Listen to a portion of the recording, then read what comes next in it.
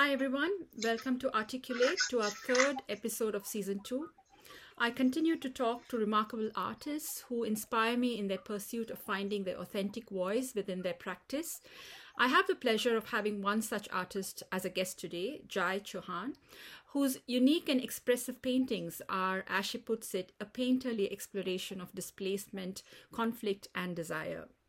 Jai is an Indian artist, Indian-born British artist, and she studied at the UCL Slade School of Fine Art and is currently based in Manchester. Her paintings are sculptural, thick with the texture of impasto paint, giving her portraits a certain gravitas. The deliberate use of a vivid color palette presents the female body as a physical and psychological presence, highlighted by simplified geometric areas of color and lines and shifting viewpoints. Anonymous figures observed in the city are complemented by portrayal of familiar people, including herself as self-portraits, using a combination of observation, memory, and technology. In a time when it is dangerous to be in the physical nearness of our friends, the sensitive touch embodied in a good painting is a genuine gift. They embody something of the human intelligence that made them. They are the products of care embedded in a surface through touch. They speak to us as physical bodies and remind us of how that physicality connects us to the people around us and to the larger world. Jai thinks of her practice as an act of zoning into the process, beginning with making several layers of mark making. She then invests her time in the reworking of each and every individual picture by erasing an image after another image, negotiating with time and the image as an act of searching and finding a visual crystallization of ideas. Whether she uses thick impasto of pigments or thin washes that fill the canvas, whatever the method, it makes us as the viewer lose sense of all time. Her genre of painting reflects her transcultural aesthetic influences, mirroring her identity as a British artist with origins in India. Jai's work has been exhibited widely in the UK and internationally in solo and group exhibitions. Some of the prestigious institutions in the UK include the Tate Liverpool, Barbican London, Icon Birmingham, Arnolfini Bristol, among many, many other galleries and institutions. Recent solo exhibitions include the Home and Unhome contemporary art practice in the post-pandemic context in China in December 2020, and also the Art Ankara Contemporary Art Fair in Turkey also in 2020. And some of the others, many others include Asia Triennale Manchester 2018 and the Liverpool Biennale 2014. So it's such an honor and a pleasure to welcome you, Jai, and thank you so much for agreeing to be a guest on my podcast. Hi, Jai. Hi, hello. First of all, I'd really like to thank you so very, very much. I'm really deeply appreciative for your attention and also, for this valuable dialogue with you as a fellow artist. So thank you so very much. Oh, yeah, I totally echo the feeling. And thanks again. So let's start. I know that you were very young. I think you were 8 or 9. I remember reading when you moved from India with your family to the UK. So why don't you tell us about your childhood a little bit, and also your resonances that influenced you as an artist? Why did you decide to become an artist, and what was it? What were the influences growing up? Yeah, I was nearly 10 when I came to Britain. And the arrival in Britain so coincided with the time when you have to start growing up. In India, I didn't see any art in terms of galleries and museums. But before coming to Britain, I had spent a summer holiday with relatives in Chandigarh, in the hot plains of Punjab, with the Himalayas visible on the far distant horizon. And Chandigarh, of course, was designed by the French architect Le Corbusier in India's post-independence drive for modernity. So that was, in some ways, exposure to art. But of course, as a child life for me, then seemed an endless carefree playtime, playing with mud and sticks and leaves and whatever. But, you know, even things like arranging beads or making a pattern with them is kind of practicing art. And also, as well as seeing the modernist architecture of Chandigarh, I'd seen old buildings like old forts, as in Bathinda, where I actually was living before. My parents took us to see the Taj Mahal before we came to Britain. Nice. And then there were the colours and patterns of clothes and the art of how things are made, such as earthenware, clay pots. And I remember seeing a film in the open air and festivals and all kinds of things. So, you know, there was an exposure to aesthetic things. And coming to Britain, it was very difficult for the family. For some years, we were living in drastically reduced, you know, accommodation in sort of rented shared houses to begin with. And there was an awareness of racism, which I hadn't been aware of at all before that. For example, people wouldn't sell Black or Asian people houses. White people wouldn't sell them houses. I think their law was passed making that illegal. And then I remember our family put up a family of Ugandan Asians that we got through the Indian Workers Association in Southall. So that was, you know, another kind of reminder of racism in not just in Britain, but globally. And this was in the 70s, isn't it? Yes, I think so, yes. So, I mean, Sigmund Freud talks about how your young, early childhood really shapes your personality. And I think probably that is so. And I think one of the things that has shaped me is that my very young childhood in India was, by and large, really very happy and pleasurable. So I think I maybe try and carry that through when I'm in my studio. I really, you know, enjoy making paintings. But coming to Britain was kind of quite a disjuncture in life. And just remembering Sigmund Freud again, he writes about the ideas of home and unhome, and that these ideas can refer to a place or an idea that is a source of nurture or comfort and compassion, or they could be about alienation or unease and conflict. So one can feel either a sense of being at ease or of alienation in any physical place, such as a country or a personal home or within the self, or in any conceptual space, such as the cultural or the economic or the political. So that, and then the migrant experience sort of ties into all these kinds of ideas. So the migrant experience is stereotypically thought of as, you know, people who work very hard to make a new life. And it's a stereotype, but I think there's a lot of truth in it. And so I found myself part of a whole lot of people who were straddling different cultures, but that straddling soon became normal. So it was normal after very, very soon to be living in a mixture of communities and cultures. My first view of art in terms of, fine art was of paintings which I saw when I visited the National Gallery.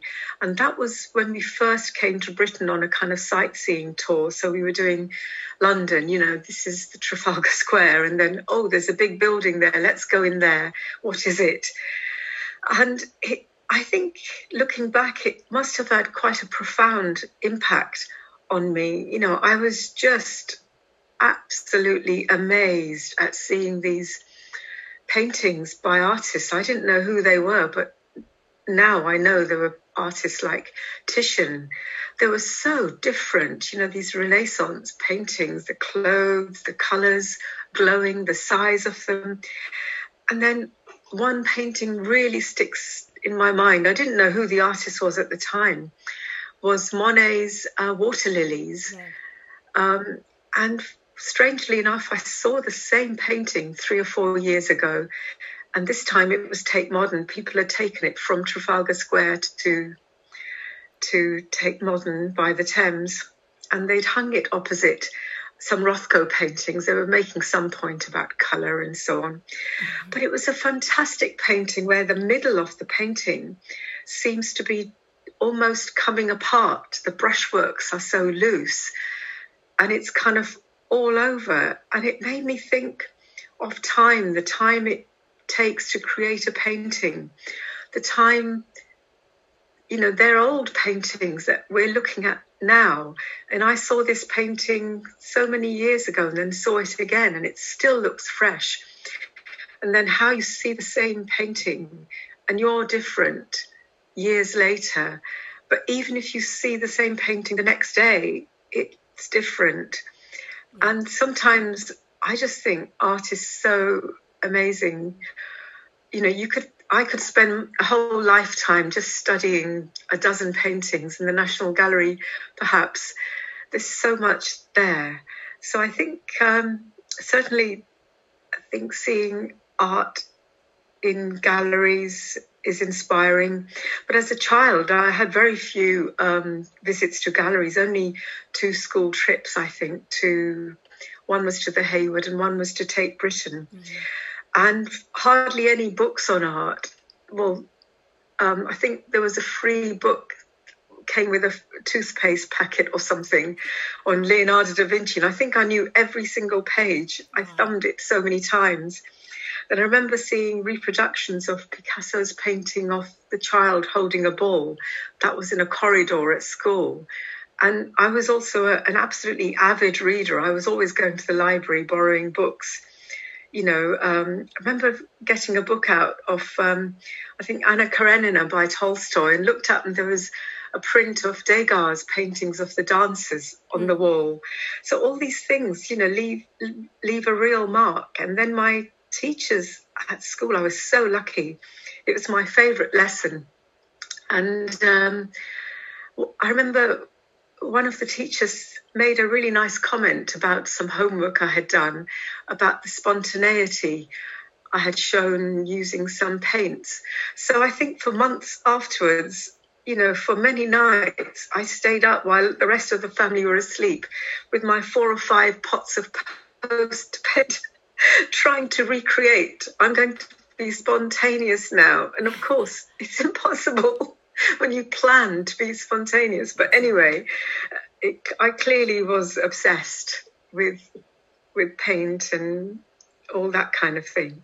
Oh. So, but, I had no plans to be an artist, at that time.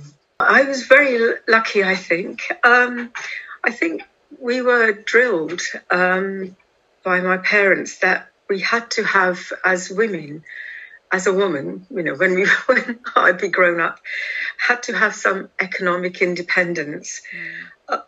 For example, my father was the only child in his family who had gone to a university. Right. All the rest of from a farming background in a village.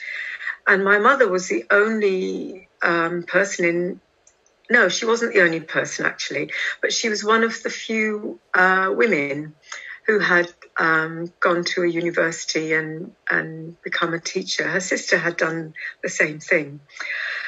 And so, I know that both my grandmothers, they were illiterate. And I've heard stories of one grandmother who was brilliant at embroidery, another grandmother who was brilliant at making the clay ovens, in the village. Mm-hmm. But they had no options to go beyond the domestic sphere. And also so many stories of how women get mistreated once they are married, and they have no option. No, they had no option traditionally but to put up with it. Because they couldn't go back to their parental house because they'd be frowned on, seen as lack of honour, and plus the economic physically as well. They wouldn't want to be a burden. So many people, women, put up with so many bad things. So it was really drilled on us that whatever we did, even if we might end up with somebody very wealthy or whatever, we still had to be able to stand on our own feet. So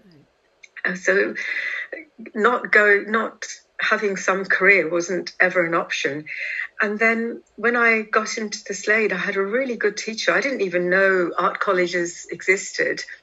But he said, why don't you apply? It's a good college. And I had no idea it was a special place. I just went along one afternoon, had an afternoon off school that day, got a train, took my, little folder with my homeworks and things in it, or whatever work I had done, and got in. So that was great. And then the only thing was it was a 4-year course. So that was the only sticking point. But then they said, well, it's okay. It doesn't matter. And they didn't worry about the fact that it was an art college. They realised I could teach afterwards. It was a degree like many other degrees. So I could become an art teacher in a school. So that was fine. I think that was an idea that came more after I left college, to be honest. I think the 70s, 80s, it was, the National Front were around doing marches, and people were always quite careful about their physical safety in certain kinds of public places. And sadly, I think it's got a little bit worse after the Brexit kind of stuff was going on, I think, recently. But at the Slade, it was just, I was so excited just to be at an art school and be in London. Trying to assert myself as an Indian wasn't really on my mind. I was just so thrilled to be in that environment with other artists and with these amazing kind of tutors and seeing exhibitions, and it's so exciting being in London. It was just amazing. So but I did notice, however, that I can't remember another, to be crude, there might have been artists from non-European backgrounds there, but I didn't come across any. And to be very crude, I couldn't remember anyone with another brown face when I was there. I know William Coldstream, who taught there, he's quite a socialistic. I think that it always had an ethos of trying to have people from diverse backgrounds, but in actual fact, it was quite an elitist place, in actual fact. And it had very few students who got in those days. I think there were only 12 people. But I think in recent years, it's been changing quite a lot. I think under the current, strangely enough, I happen to be an external examiner there now. So I've got to know a little bit more about how they really are trying to decolonize the curriculum, and they're really very serious about it. And they've making some really good, inroads in it. The current director, Kieran Reid, he's really making sure that it's at the forefront of these things. Right. So it's a huge change at the moment. I attended a couple of lectures there just very recently, one by Hamad Nasser, a curator, and another by another curator, Ming Tiampo, and she's researching the history of the Slade and seeing how people from international backgrounds studied there. And I didn't know until I heard a lecture, but artists like Vivan Sundaram, for example, studied at the Slade. There was quite a good history of them, but sadly I wasn't, probably too busy sort of partying and doing things like that as a student. It didn't really register on me. Yeah, it was Ming Tiampo, and the lecture, I believe, is available to see on the Paul Mellon Centre website. Right. It was a public lecture, so yes. People can see it. But so there was actually a really good history that at the time I was not aware of. But at the time I was just thrilled to be meeting artists among the staff, people like Noel Forster, Ewan Uglow, Patrick George, Rita Donna, Tess Jarrett, and amazing visitors, Joseph Boys. It was just amazing. These are just people you read about in books. Oh, I know. And I actually asked Joseph Boys a question at the lecture, which I was an extremely shy person. So it must have really affected me to put my little hand up and ask a very silly question.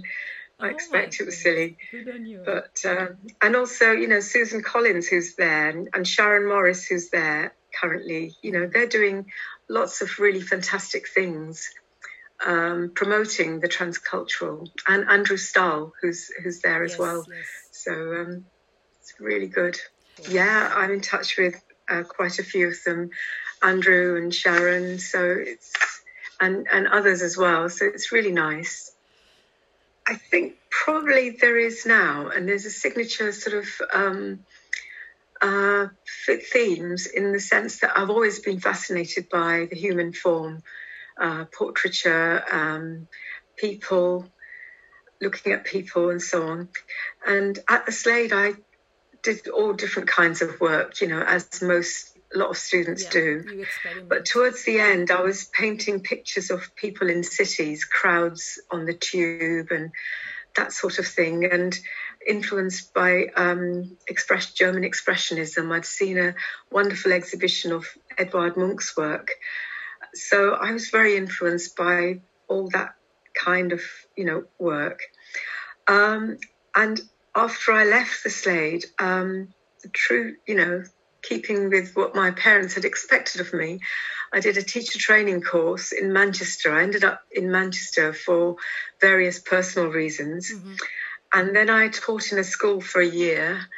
And during that year, I really realised I didn't want to do that anymore, because I really wanted to be an artist, because I was always kind of burning the candle at both ends, I became friends with lots of people at the art school in Manchester.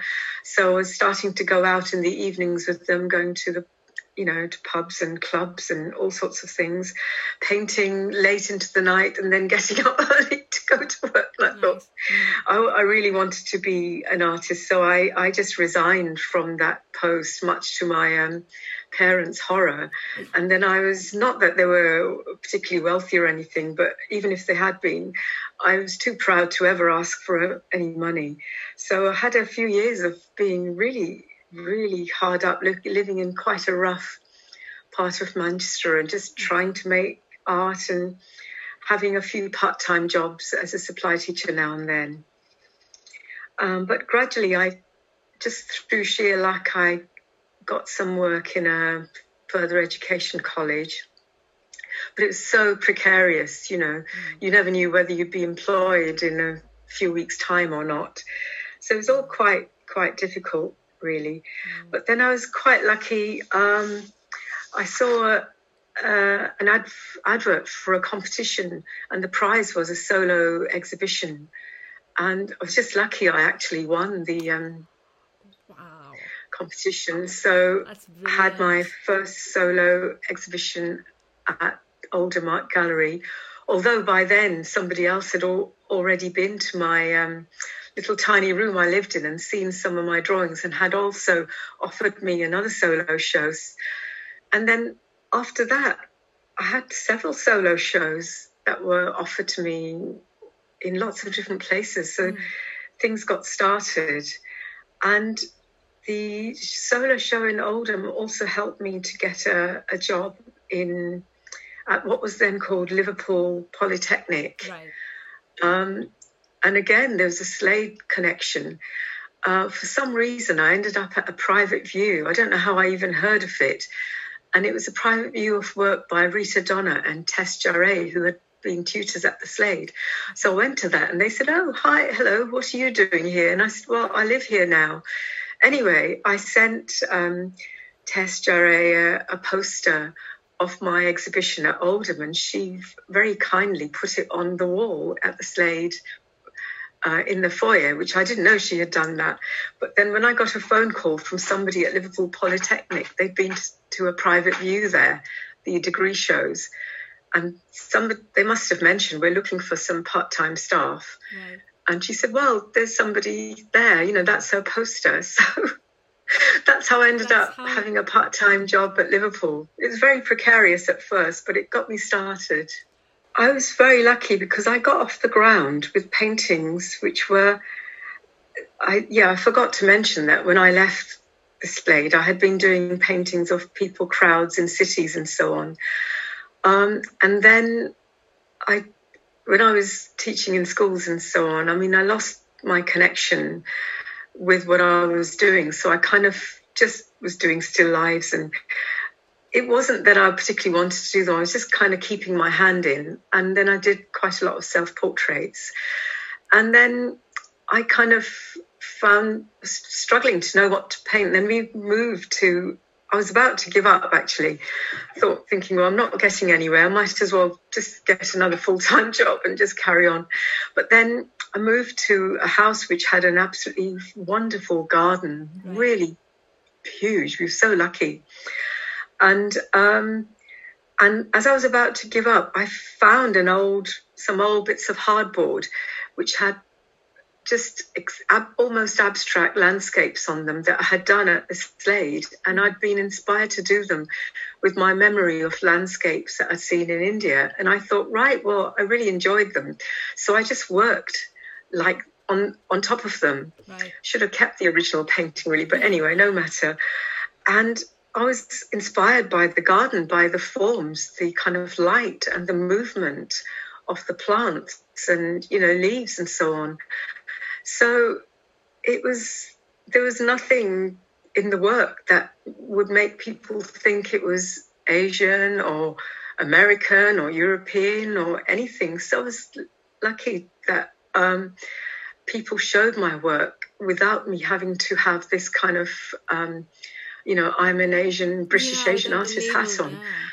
Yeah. So that was good. And then I noticed that, quite a lot of people were taking on, projecting their work through having that identity, or the other way around, having that identity was a very strong motivation for them to do the work that they were doing. So probably works both ways. And at the same time, my work also, I was working in Liverpool John Moores, and I really became interested in finding out more about Indian art because I hadn't studied it as part, formally as a student. So I applied for a research grant from the Arts Council England to present 6 public lectures. I probably would never do that now, but when you're young, you kind of don't think of the enormity of what you've said you're doing. But I sort of just I'll do that. So of course I got the funding, and then so I had to stage 6 public lectures on Indian painting, Indian sculpture. I should have called it South Asian. I hadn't learnt the proper political, kind of correct terminology then. I just called it Indian painting, Indian sculpture. I think there was one on Indian film, Indian craft, Indian, I can't remember what they were now, literature perhaps, and contemporary Indian art. So I knew absolutely zilch about all these things. So I was, going to the library, getting out books, going to exhibitions. And did you visit India for the research and stuff? Yeah, for research, which was fantastic. And also, in those days, there was no internet or anything like that. I made these posters on a photocopying machine and sent them to whoever I could think of and posted them here and there. So my now very long-term friend, Al Noor Mitha, saw one somewhere. So I just got a phone call one day saying, "Hi, I'm Al Noor Mitha. I've just come back from Baroda in India," which I'd never heard of. Anyway, from doing a fellowship there. And he had taught under Anish Kapoor at Wolverhampton. He had studied under him and he'd done a fellowship there. So can I come round and bring you some books and catalogues? I said, yeah, absolutely. So about half an hour later, I had a pile of books, catalogues by artists like Nilima Sheikh, all kinds of artists. So I gave myself a kind of crash course, and ended up also showing with artists, as well as having solo exhibitions at galleries like the Commonwealth Institute in London. I had solo shows at the Icon Gallery in Birmingham, on all kinds of places. But I also was in a group show at the Horizon Gallery. I had a solo show at the Horizon Gallery in London as well. I think it was run by some people connected with the Indian Arts Council in the UK, something like that. But it was a tiny place. But when the famous exhibition, The Other Story, which was curated by Rashid Areen, took place, which had no South Asian women artists in it whatsoever. So to redress that, the Horizon Gallery staged a group show of South Asian women artists. So I was in a series of 4 exhibitions they put on. Each one had 4 South Asian women artists in it. So I became more and more kind of knowledgeable bit by bit. And the Arnolfini Gallery staged an exhibition called The Circular Dance, and I think that toured, and that was curated by a fantastic person, Nima Puvaya Smith, Dr. Nima Puvaya Smith. And she was actually a curator at the Cartwright Hall in Bradford. And Cartwright Hall in Bradford was so forward-thinking and ahead of its time.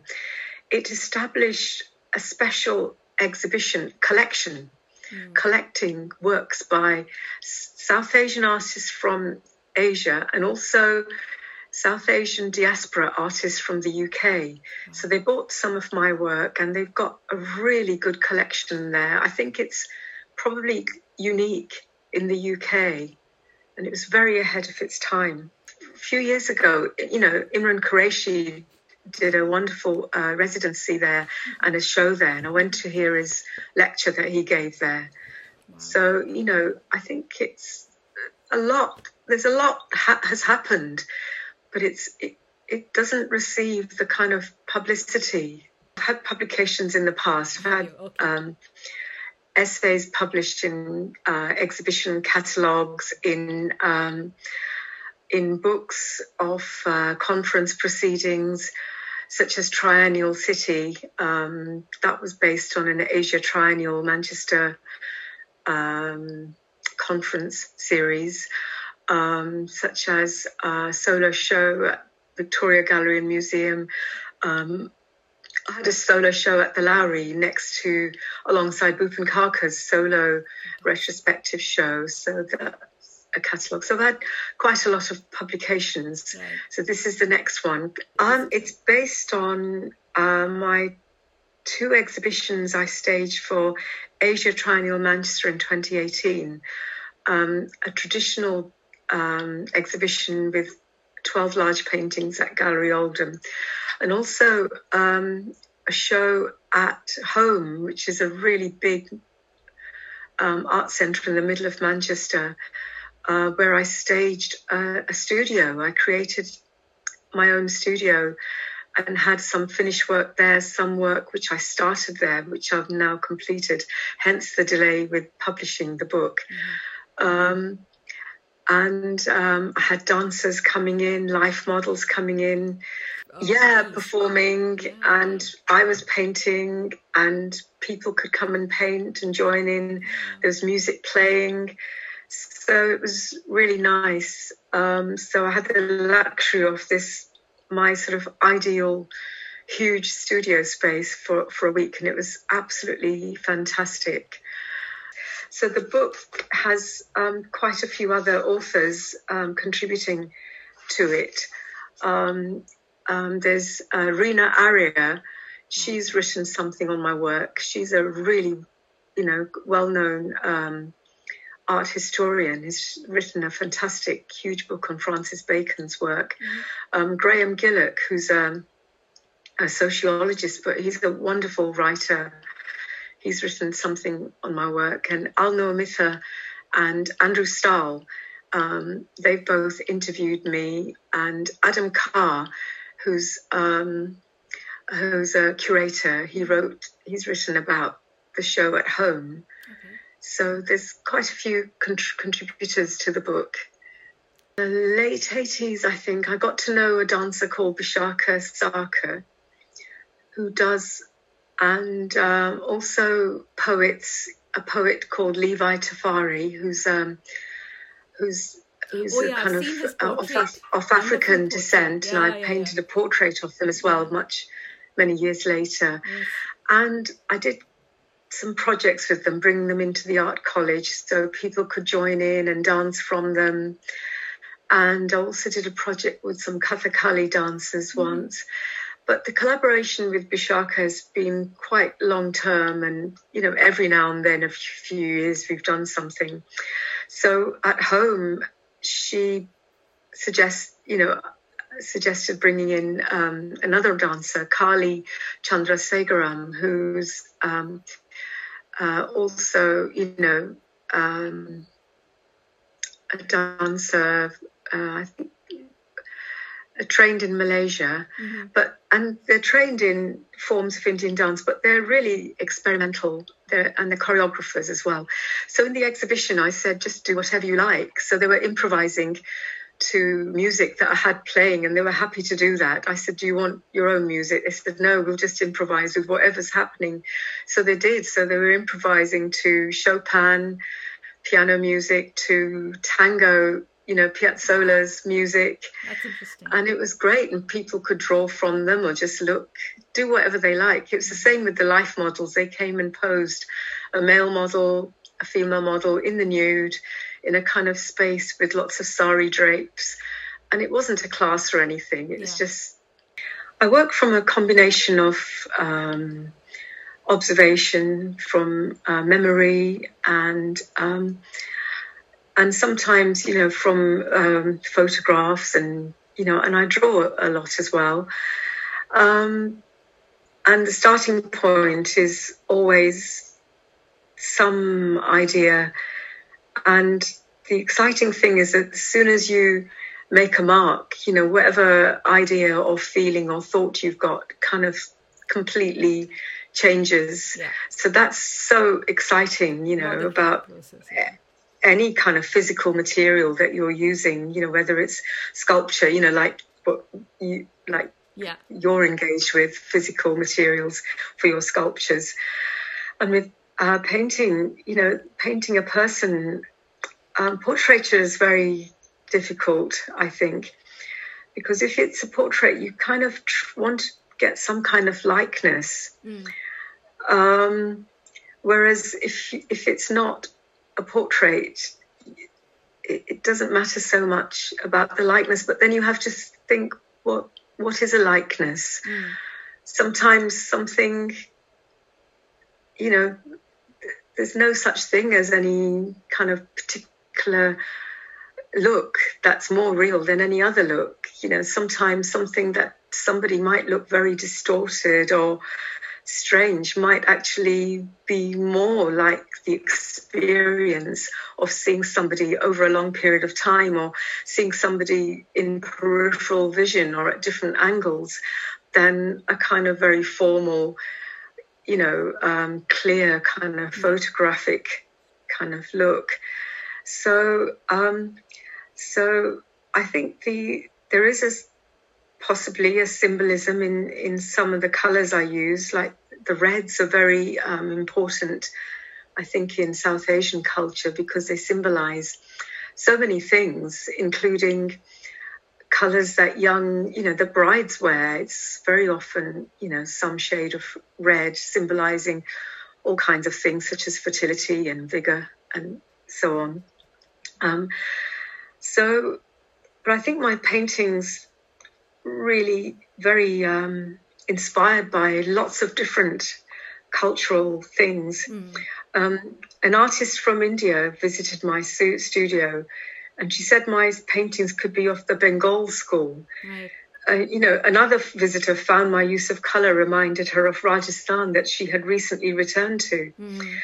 And in terms of Indian art, I think I I'm really inspired by the ancient sculpture, and more than anything, if I was thinking of Indian art, the way that volume and form and movement is expressed in the stone, and Right. I think that is just mind-blowingly amazing. It's like poetry in stone, they say. Yeah, and an Indian film, I think Satyajit Ray is just the most amazing, kind of iconic, fantastic, Indian artist. And of course, all arts kind of formed with so many mixtures, like even the ancient Indian sculpture, Alexander the Great went there. Yeah. Even in the other far side of China, they found influences from Greek sculptures being used in the Chinese sculptures, even the other side of China, even DNA they found in Chinese populations coming from Greece. So, and it goes backwards and forwards. Satyajit Ray was influenced by Jean Renoir, who was I think the grandson of Renoir, the painter. Oh. So all these influences are completely, mixed up.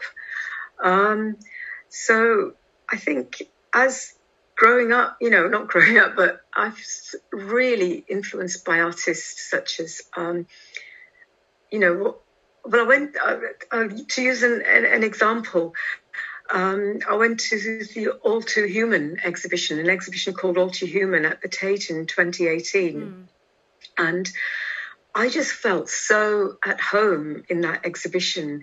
It had people who often call the School of London, Frank Howard Berkeley and Kossoff, Francis Bacon, Lucian Freud. Yeah. I felt completely, at home among that group. And in the last room, for some reason, they had last two rooms. They put lots of women artists together. So they had artists such as Paula Rego, Cicely Brown, Celia Paul, Lynette Yadam Bokai. Right. And I just felt, I could be at home among these artists. So that was, the other side of the coin from the Indian influences. And of course, seeing exhibitions is just amazing. And just because I can't possibly mention all the artists that influenced me, because it would just take forever. But if I just think of recent major exhibitions I've seen, that's a way of, making it concise. I've been absolutely bowled over by seeing the Picasso exhibition at Tate Modern. I've seen his work many times, and you can look at a Picasso now, and even, all these decades later, they can make so much contemporary art look utterly old-fashioned. He's so far ahead. And then the show of Auguste Rodin at it was amazing. And seen shows like that. Francesca Woodman saw at the Tate Liverpool. She's fantastic. So sad she committed suicide so early. And then there's Nazreen Mohammadi, an Indian artist, and she, incidentally, certainly didn't have to make work about her identity as an Indian artist. You get artists such as, Celia Paul, for example. No one says yes, but she's not saying anything about being, a British artist. She's just doing a painting. But so many artists. So, Marlene Dumas, another great artist. Oh, yes. And I'm really sorry I've missed Artemisia Gentileschi's exhibition at the National Gallery. Partly I just couldn't get to London for it, but I did see some of her paintings in a show by Caravaggio at the National Gallery about 3-4 years ago. And it was just so fantastic seeing them, the actual work. It's no comparison to seeing things on the internet or in books. It's going to be quite difficult, really, if a lot of stuff is going to be online now. I mean, maybe fortunately, maybe that's the wrong word, but I'm not, teaching anymore. I'm able, fortunately, to focus full time, on my art practice. But all I would say that as a painter, you just have to enjoy the material. And if you can remind people how fantastic it is to see the actual paintings, it's such a completely different experience. That's why people queue up round the block to see huge exhibitions, even though they could see them online, or some of them online. A lot of these blockbuster exhibitions bring paintings from different sources together, so it might be difficult to see all of them online together and curated as well. But so if just seeing the actual paintings is so different to seeing them in a book, making work with physical materials is completely different. So I would just, if I had to tell anyone, I would just recommend people to feel free, know a lot, look at a lot of things, have lots of ideas, have lots of thoughts, have lots of memories, information. You have a lot of these in your head. In any case, we're jam-packed. Our brains are jam-packed with, overloaded, in fact, with so much stuff. So when you're in the studio or on a table or in a sketchbook, whatever, just go with the flow. Go with what the material is doing. Let the painting, let yourself just be the person who happens to be in the same space. So it's not you making the work just makes itself.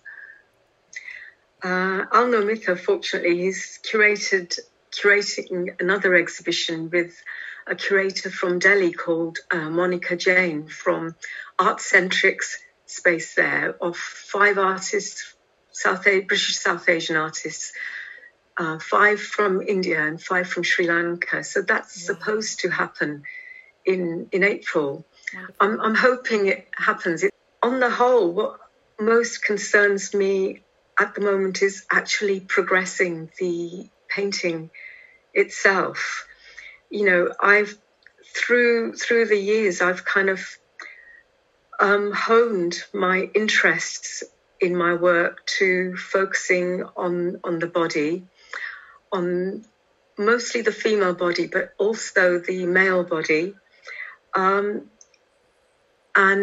how to present the body in some kind of physical and psychological movement in a kind of pictorial space. Right. And then other things are coming in, such as sort of experiences of the city, people, experiences of the kind of transcultural, you could call it, coming in more overtly, not in a forced way, but quite just naturally are appearing. So I'm really, I'm trying to make figurative paintings to express, of the human body, to express a personal and intensely felt sensual experience, and about my thoughts about life. I'm fascinated by making the paintings depicting the vitality of the nude body, portraying people I know, including a few large self-portraits on the go, also anonymous people I observe in the city and from news media. Right. So there are cross-cultural juxtapositions and mixtures that are apparent in my portrayals of people, reflecting the diversity of cultural and racial diasporas within Britain, including intergenerational changes. So I hope that my paintings reflect the rich in-betweens of transcultural experience and the kind of aesthetic lineages that inform them. Yeah.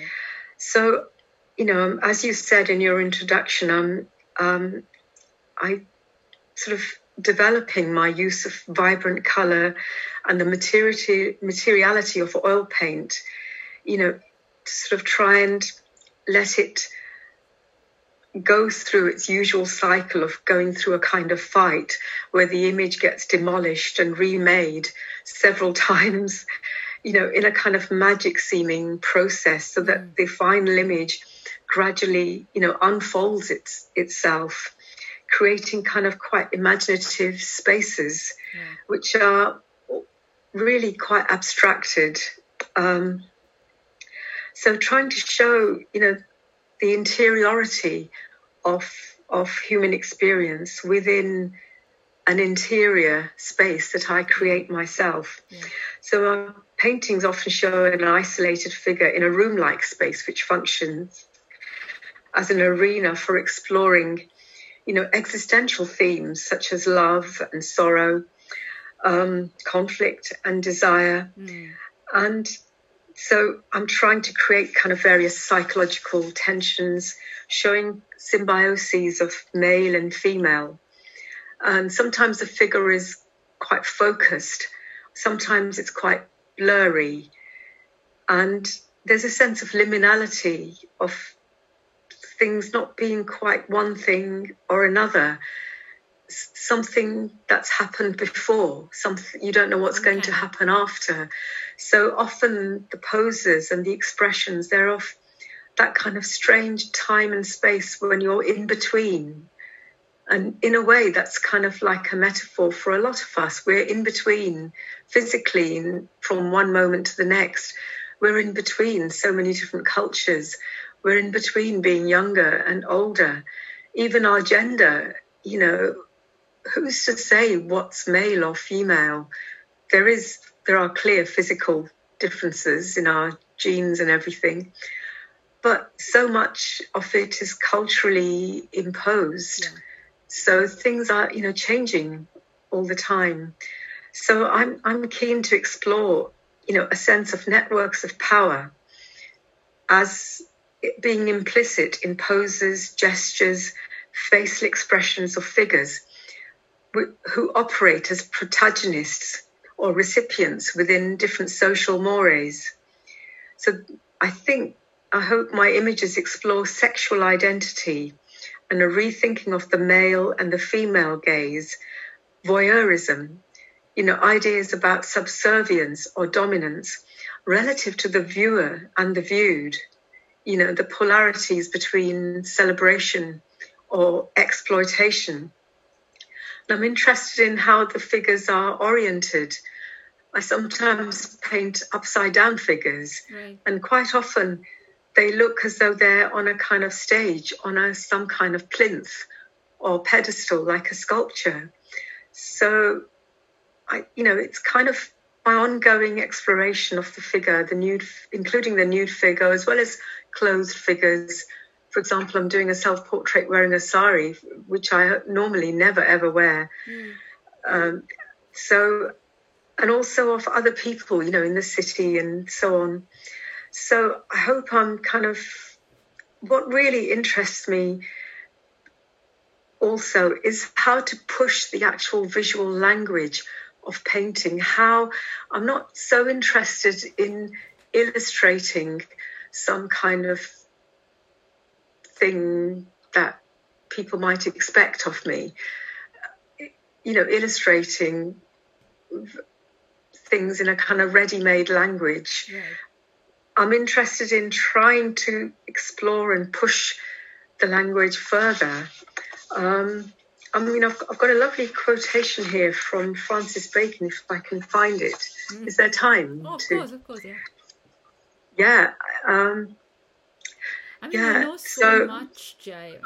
You have so much knowledge about art, and I'm just amazed. There is such a lot of depth in your understanding of art that we can go on for the whole day, I think, and it'll still not be enough.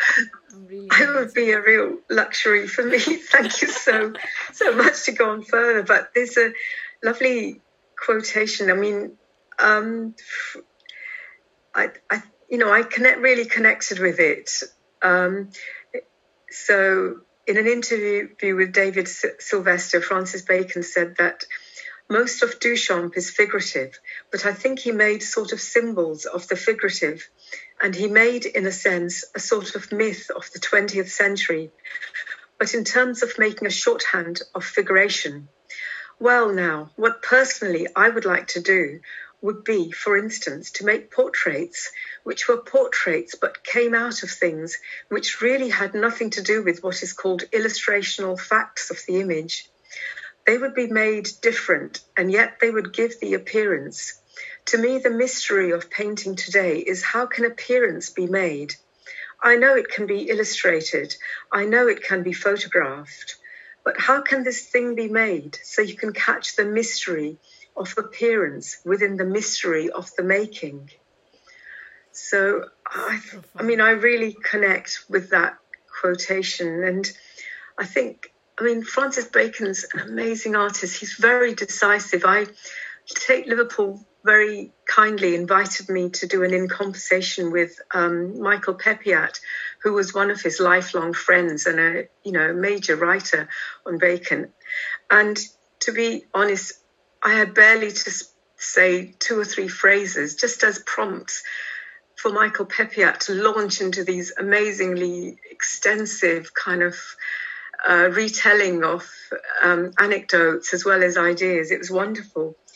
But I don't know how all of you are got like onto that. philosophers, I feel, more than artists. You Yeah. guys are all, you people are thinkers, and then your paintings are an extension of your interior. Yeah.